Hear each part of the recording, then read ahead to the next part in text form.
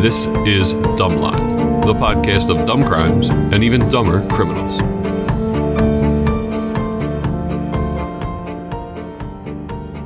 Kiss my grits. Y'all remember that line? Yeah. What's that from? Alice. Alice, yes. Sassy waitress, Florence, Jean Flo Castleberry. On the show, Alice, played by Polly Holiday. Kiss my grits. I don't know why I got stuck in an Alice world today. I didn't know Martin Scorsese directed the movie it's based upon. Alice Doesn't Live Here Anymore. It's good. Yeah? It's a good movie, yeah. With Chris Christopherson, Ellen Burstyn. Chris Christopherson was hot. Yeah. Was that 70s that came out? Yeah, I think so. My name is Greg. I'm joined by my golfing buddy, Jason. Hello, everybody. And our punk rock sorceress, Maria. Hey, dummies. You guys like grits? Yes. No. No? Yeah, I'm not a grit guy myself either. Grits. I love grits. What I am is a cookie fan. And I'm going through life right now. Is every young girl in the Girl Scouts? Everyone I know who has a daughter is peddling these Girl Scout cookies. You should see my office. Like it's like every desk has like it's cookie time, cookie shop, and it's like every third desk has like people are stalking people at lunch. Like this one lady set up today right in the middle of our lunch line selling cookies. They must have like 30 million members. What are they doing with all that money? That's big money. It's a lot of money, and this is like a more expensive month than Christmas. And I know so many people, you have to spread out the wealth, so you can only buy like 2 or 3 boxes from. I have like 10 friends I got to buy like $150 worth of fucking cookies. And I can't even get the cookies I want. You know why? I'm a resourceful guy. I can get mushrooms tonight, probably ketamine if I wanted to, some Cuban cigars. You know what I can't get are the Samoa cookies. The toasted coconut caramel ones. Really? No, you can't get them in Philadelphia area because they're made by, hold on, I got to get this right. There's 2 different bakeries in town. I wrote this down. There's ABC Bakers and Little Brownie Bakers. And the Samoas are baked by Little Brownie Bakers, which services the entire Northeast corridor except for like 50 miles around Philadelphia and Boston. And no Girl Scouts have the Samoas. They have the Caramel Delights by the Little Brownie Bakery. Yeah, they're the same. They are not the same. They have way less toasted coconut. And as a coconut hater, you probably would not notice. I will say though, the Samoa is my favorite Girl Scout cookie. It's delicious. Delicious. It's delicious. Yeah, you can't get them here. There's an easier time getting a Cuban cigar. I guarantee it. You cannot get a Samoa cookie. It has to be the Caramel Delights that come with less Caramel Delight. Yeah, less toasted coconut. Interesting. I thought they were carbon copies. Yeah. Nope, they're all a little off. Hey, Maria, you got a headline for us? Uh-huh. Extra, extra, read all about it. Extra, extra, read all about it. This week's headline is from KTUL, Tulsa, Oklahoma, February 27th, 2021. Woman linked to crime by Cheeto residue on her teeth. What is this crime? There's been some crazy stuff coming out of Oklahoma. What is the crime? A family called 911 to report someone trying to come into their house through a window. Shortly after the cops arrived, they saw Sharon Carr, quote, coming out of the shadows and arrested her. They found Cheetos and water outside the window, and Sharon had Cheeto dust all over her teeth. That is sweet. Anyway, Cheetos. Cheetos are tasty. They are good. They're like blown away now by that, was it spicy hot Cheetos or spicy Cheetos? Yeah, I do enjoy a bag of flaming hot Cheetos. They're good. I like the regular ones. They're good. Yeah, I don't love the flaming hot stuff. Yeah. I'm a little flaming hot overloaded. I agree with that. Hey, I think I speak for all of the country right now when I say we're really looking forward to a good case tonight, Maria. All right. Not to put any pressure on you. Yeah, I think we all need it. The country needs it. The country does need it. Needs it. This story is what happens when a demopath tries to distract everyone from other crimes and fails. Sources include a 2021 Netflix series. I'll mention the title at the end of the story. The New York Times, Brigham Young University Library, Murderpedia, Yeah. Salt Lake City Tribune, and other outlets. Utah. Who do you think we might be talking about in Utah? I don't know. Okay. Yeah, I really don't I know. don't know. All right. I'm not. Just a group of people, not a specific person. Sure. They got special underwear. Yeah, they do. They do have special underwear. Mark Hoffman and his wife, Dora Lee, are from Salt Lake City, Utah. And yes, of course, they're Mormons. In 1980, Dora Lee is looking through a Bible at home and finds a piece of paper containing Egyptian-looking characters. It turns out to be a document from 1828 by Joseph Smith, the founder of Mormonism. Wow, that's huge. It's a piece of writing from the gold plates Smith translated into the Book of Mormon, which is the founding document of the Church of Jesus Christ of Latter-day Who Saints. found this? Joseph Smith. Dora Lee, Oh, Mark Hoffman's wife, is at home and finds this piece of paper in their Bible. just in their random Bible. Yep. Leaders of the church confirm it to be the Anthon transcript, written by Joseph Smith and never seen before because it was allegedly torn up by an appraiser in the 19th century. The LDS pays Mark $20,000 for the document. That was worth so That much sounds more. so cheap. That was worth so much more. Yeah. The discovery makes Mark an instant Mormon superstar, and he's covered widely in the media. He also finds a letter written by Lucy Mack Smith, Joseph Smith's mother. Mark decides to dedicate himself to uncovering more rare documents. Oh, yeah. All of a sudden, Yeah, he's just I got think you might start finding them. instead of like a metal detector, he's got a rare document detector. Just walks around beeping things. Well, it detects old paper. In 1983, he finds what's called the White Salamander Letter, which states that Joseph Smith was confronted by a talking salamander when he dug up the gold plates. The salamander says that Joseph Smith's brother was the one who was fated to find them and not Joseph Smith. Greg, do you know what the gold plates are? No, I don't know. I did not see. So I did not see the Book of Mormon. no, they don't really cover that They in the don't? Book of Mormon. No, but Yeah, the gold plates are the founding, yeah. So Joseph Smith was digging, and he found these like 2 gold plates, and he had to put them in a hat, and he could only see what they. yeah, what he they was were the only saying. one who could read them. And he would just tell this guy what they were saying. Oh, so they were just plain plates that everyone else saw. No, you couldn't even see them. You couldn't even see the Yeah. plates. No, The plates no, were no, invisible. no. He wouldn't show them to you. Oh, Yeah. oh. You couldn't see them. You couldn't because you couldn't see the plates. So the talking salamander does not align with what the church says about Joseph Smith. So the talking salamander said Joseph Smith's brother was supposed to dig the supposed to plates find them, up yeah. and not. It must be something his brother saw. Like his brother was like, I was talking to the salamander. There's this. Just a there's knock on the door and the salamander's like, listen, Yeah, the plates are not yours, bro. So the traditional story is that an angel led Joseph Smith to the spot where the gold plates Okay. are. He digs them up. He's the only one who can read them, and that's the foundation. He quote unquote translates them from Egyptian or whatever language is on the gold plates. He just happened to know that language. Yeah, he just happened. He's the only one who knows the language. Cool. Yeah, and he was just like yelling it to this dude that was writing it down. So clearly it contradicts the traditional lore of the church and creates a lot of controversy within it. But the document is authenticated, and the church decides to pay $40,000 for the document and archives it so it isn't circulating among the Mormon community. You can't have that the sect of white salamander believers upsetting the whole church. So is this the same document that sold for $20,000? No, the first one was $20,000. This is a different document. This is okay. He's finding a whole bunch of them. Okay. We're just getting started. In his quest to find more documents, Mark acquires original signatures of George Washington, Daniel Boone, Wow. In Utah? Mark Twain, John Hancock, Abraham Lincoln, Paul Revere, and numerous other American historical Oh, figures. Columbus. No Columbus. I may put some money on the fact I don't know if all these are real. I'm just going to throw that out there. Yeah, I think the things from the We'll 13 see. colonies showing up in Utah are a little weird.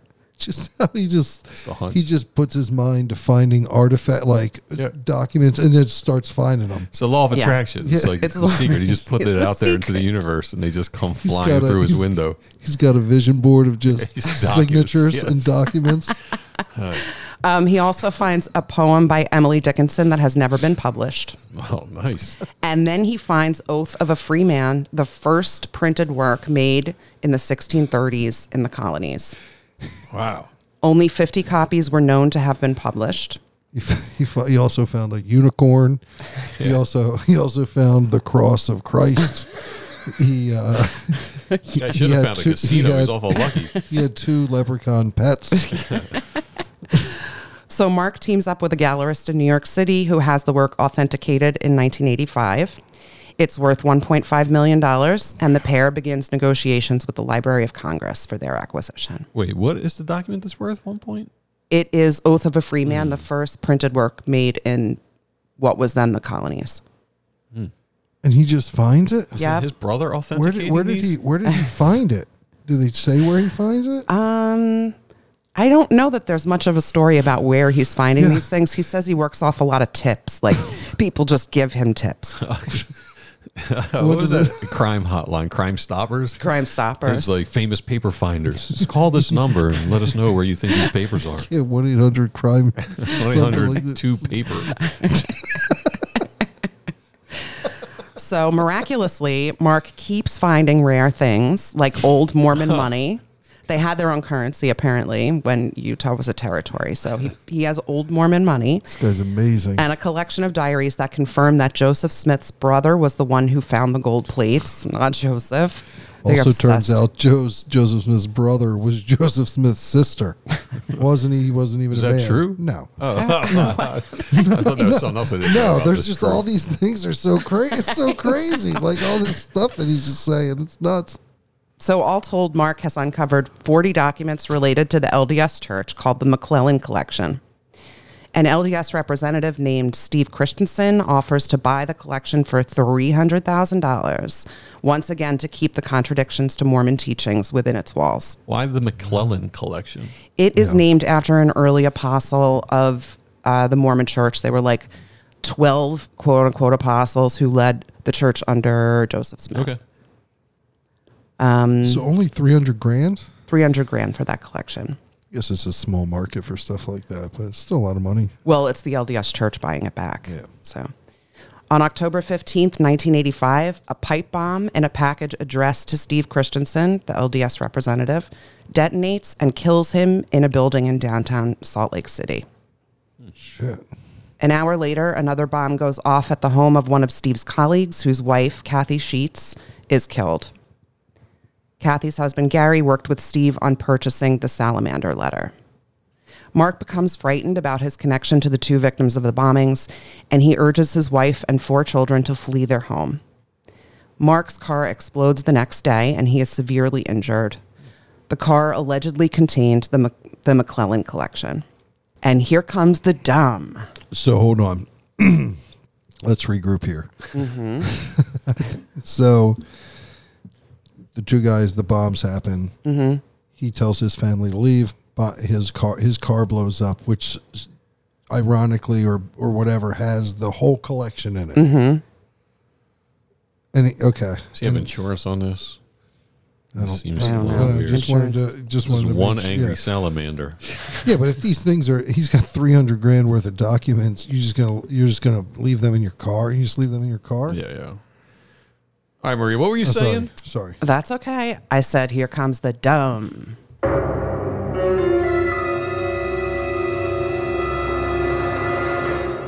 The way the explosive is rigged in Mark's car, it would have detonated if someone was in the car, but Mark was outside the car. This raises some suspicions about his involvement in the bombings. A witness states that morning he had seen a man in a green Letterman's jacket from Olympus High School holding a package addressed to Steve Christensen. Someone else notices that it's a jacket that Mark wears all the time, and a search warrant is executed for Mark's house. They Like a love it. green Just Letterman's swear. jacket from a specific high school. They open up it's like his profile picture. Yeah. On Facebook. Yeah. He's like captain of the football team, can't give up this varsity Yeah, jacket. yeah. Everybody. Yeah, they call him like captain. Still. So they search Mark's home. They don't find any explosives or bomb-making material in his home, but they do find the jacket. After sifting through all the potential evidence they found during the search, they look into a receipt for an engraving plate. Apparently, it's one that Mark had purchased to make Mormon money. They have their own money? They had their own currency when Utah was a Jesus. territory. And that's some of what he collected when he started turning up every signature for every person living in the United States.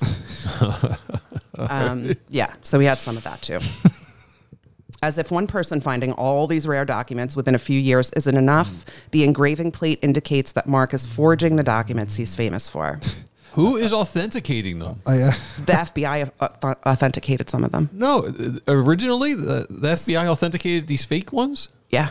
Oh, man. A lot of places authenticated them. What's this guy's background, this guy Mark? You know, a museum What's your authentication process? There's obviously something wrong. This guy's just banging out documents. So they're like, oh, good. Yeah. They bring out a little salamander. Salamander. He licked his butt. It's real. When forensic examiners dive into Mark's collection of documents, they notice that all of them feature cracked ink, which doesn't happen in documents they place next to Mark's, and all the documents they used were even older than the ones dated by Mark. The first guy that finds this out that they may be fake. Like, what is he thinking? You think he's just like, no, fuck. like we're enrolling in Lincoln Tech for auto mechanic school immediately after this because no one's going to hire him for authentication work. Or he's like the guy that authorized to buy them all, and he just realizes. I mean, I would just bet. Oh man. Yeah. Instant bankrupt. Instant. Eventually, they find receipts for printing services and plates that confirm that oath of a free man is a forgery. Jesus. Yeah. So, who authenticated that poem? Just some expert? Yeah, they sent them off to people who do that, who do examinations of documents and approve them as being real.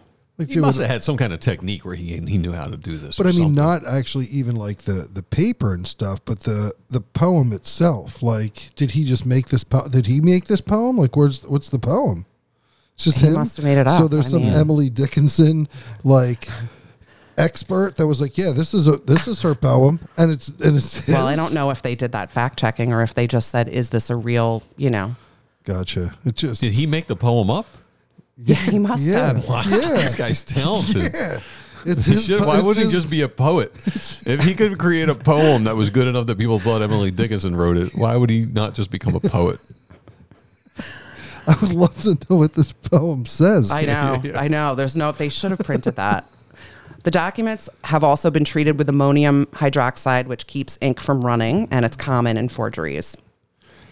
He uses paper from other less rare books from the same periods in which his documents would have been produced. How are they catching? They're not testing any of this stuff when they're authenticating it? Well, I think they probably just date the paper. Or do they? They probably test the paper to see when it was made, or if these documents could take down your religion with the white salamander and all this stuff. I know. Don't you think that you would test it? You would test all of it? Yeah. You would test it so stringently to make sure if it was real or not. And there's I know. This podcast, not only does it make me crazy scary about the insanity of people to commit violent, wild, stupid things, but it creates so much doubt in the system. Yeah. Who are these experts? And these are experts. FBI's authenticating these. Experts are authenticating these frauds. Yeah. Who can you trust? No one. So investigators now have a motive for the bombings. Steve Christensen and Gary Sheets, Kathy's husband, are both involved in Mark's negotiations with the Mormon Church for the McClellan collection. But Mark needs more time to execute the forgeries. When someone from the church took Christian's place in negotiating the McClellan collection immediately after his death, Mark panics and sets off the third bomb. He's charged with 2 counts of murder and 23 counts of theft by deception and communications fraud. He bargains for a plea on the murder charges and 2 counts of theft by deception and is sentenced to 5 years to life. What? Yeah. 5 years to That's life. the extent. What That's a like range. a first degree. What? That's the first degree sentence. No less than 5 years, and it could be your entire life. This is premeditated murder Yeah. with a bomb. Yeah. 2. Yeah. So let me go through this. Steve Christensen's trying to get this sale done. He Yeah. wants it done now, Yeah.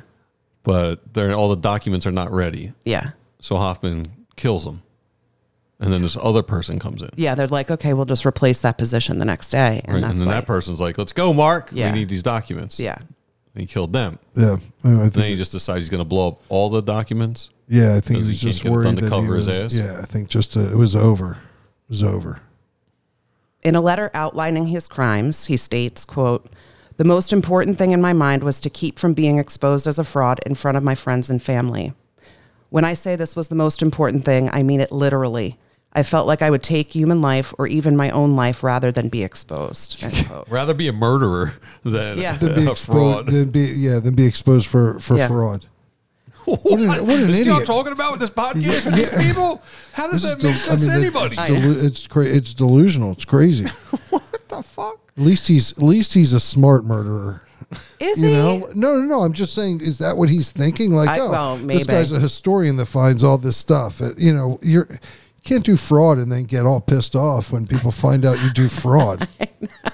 You know? In the same letter, he says he bought the bomb-making materials a week or two before the murders and wasn't even sure who the victims would be when he started planning. How did he know how to make bombs? This guy's talented. Yeah, he is. You're right. Smart You're dude. Right. You're right. Mark says he began forging coins in high school, and by age 25, he made the decision to forge for a living. Oh, man. In 1988, go Do you ahead. sit your parents down and tell them that? Yeah. Mom, Dad, I'm really you know good what? at this. I know that I went to school, as like a education major, but I'm a really good forger. Yeah. I'm going to give forging a shot for a year. Yeah. And then if I don't, my gap year. It's my gap if I don't make it, I'll go get a real job. Heading out west. I'm going to Utah to forge. In 1988, he attempts to die by suicide by taking antidepressants, but all he succeeds in doing is sleeping on his hand long enough that he suffers muscular atrophy and will never be able to forge documents again. What? Was he Rumpelstiltskin sleeping on his hand for like 37 12 years? hours. All that was 12 happened, hours. all he did was get a good night's sleep. Like that Yep. was- He's serving his sentence in the Central Utah Correctional Facility in Gunnison. And Mark Hoffman is still known as one of the greatest forgers in U.S. history, but he is also terrible at getting away with murder. Yeah, he had to be the best. Like, you just pull these Lincoln Abraham Lincoln. Abraham Lincoln autographs. Like, you're flying a Yeah. little too close to the sun. Like, it's just like, get one of the lesser signatures. Like, Hey, Julius Caesar. yeah. Like, Like if you hit the lottery twice, 3 times, they're looking at you. This guy's got how many documents? oh, I found George Washington. Oh, I found Abraham Lincoln. Oh, I found Ben Franklin. Oh, I found Thomas Jefferson. What? So just before I forget, the Netflix series is called Murder Among the Mormons. Okay. So does he lost function of his hand? Mm-hmm. Walks around with just a dead hand? He's slapped people with a dead hand? Yeah, I mean, I don't know if it's totally dead like that. But Because he slept on it so long? yeah, he slept on it for 12 hours. How big was he? Oh, he's actually a big man now. I don't know if that happened when he was... I mean, He was only in prison a year at that I've point. I've slept on my hand before for A long time? Yeah, at least I know. 12 hours. And I don't have no atrophy. Yeah. So the dumb... Dumb is you do it once and you get away. Just chill the fuck out. Yeah, the receipts. Leaving They're like receipts. printing plate receipts. Yeah. Yeah, I mean, he was just like one of those guys that seemed like an intelligent dude, but dumb with Your high school jacket. yeah. Oh yeah, high school jacket. Forgot about the jacket. Yeah. Just greed. If he just chill, he just thought he was the smartest guy in the room. But come on. Yeah, and he wasn't making a This ton Emily of money. Dickinson Yeah, thing is that- unbelievable. I mean, the Emily Dickinson thing was like over $1 million. He should have just chilled with that. somebody and then he said that was like, real. Not only yeah. is it authentically aged, but the writing sounds like her. And then once they found out that these were all fake, one was fake. They were like, "Oh, they're all fake." Like I don't. Like, where's that? Who's that expert? We need to know. Were they a university Emily Dickinson expert? They should be fired. I don't call for the firing of many people, but come on. You're right though about the experts. I didn't even think about that. It's terrible. It's a flawed system if it's just somebody like I'm a little paper. concerned on Pawn Stars when I see some of these experts come in. This stuff is crazy. All right, before we get to everyone's favorite part of the show, get to know Maria. Jason, tell people where they can find us. You can find us anywhere you get your social media at TikTok, Instagram, Facebook, and always please like, share, and rate our podcast. We really appreciate it. I'll pass it back to Greg for everyone's favorite segment. All right, so this one comes in from a listener from Ames, Iowa, Jessica. And she says, it's a little long-winded question. She says, every other guy on dating apps has photos with their shirts off. She wants to know if Maria, it's a two-part question, if Maria's a fan of these guys with shirts off on dating apps, and if she has advice for guys on dating apps. There's so many things I could say. I don't know. I don't really care if they have their shirt off in their dating profile, but if it's a weird picture of them, I don't know. It depends. Depends on the photo. So you're open to a shirt off profile picture. Yeah. Okay. And any advice for guys in general when they're putting their profiles together? Don't talk about all the stuff you don't want. I noticed that on almost everybody. It's like, I don't want drama. I don't want this. I don't want that. But you don't know anything about them at all. It's good advice. Yeah, I think so. Listen to it. Listen to it. All right, my name is Greg. I'm Jason. I'm Maria. Thanks for listening. Take it easy. See you, everybody. Bye, dummies.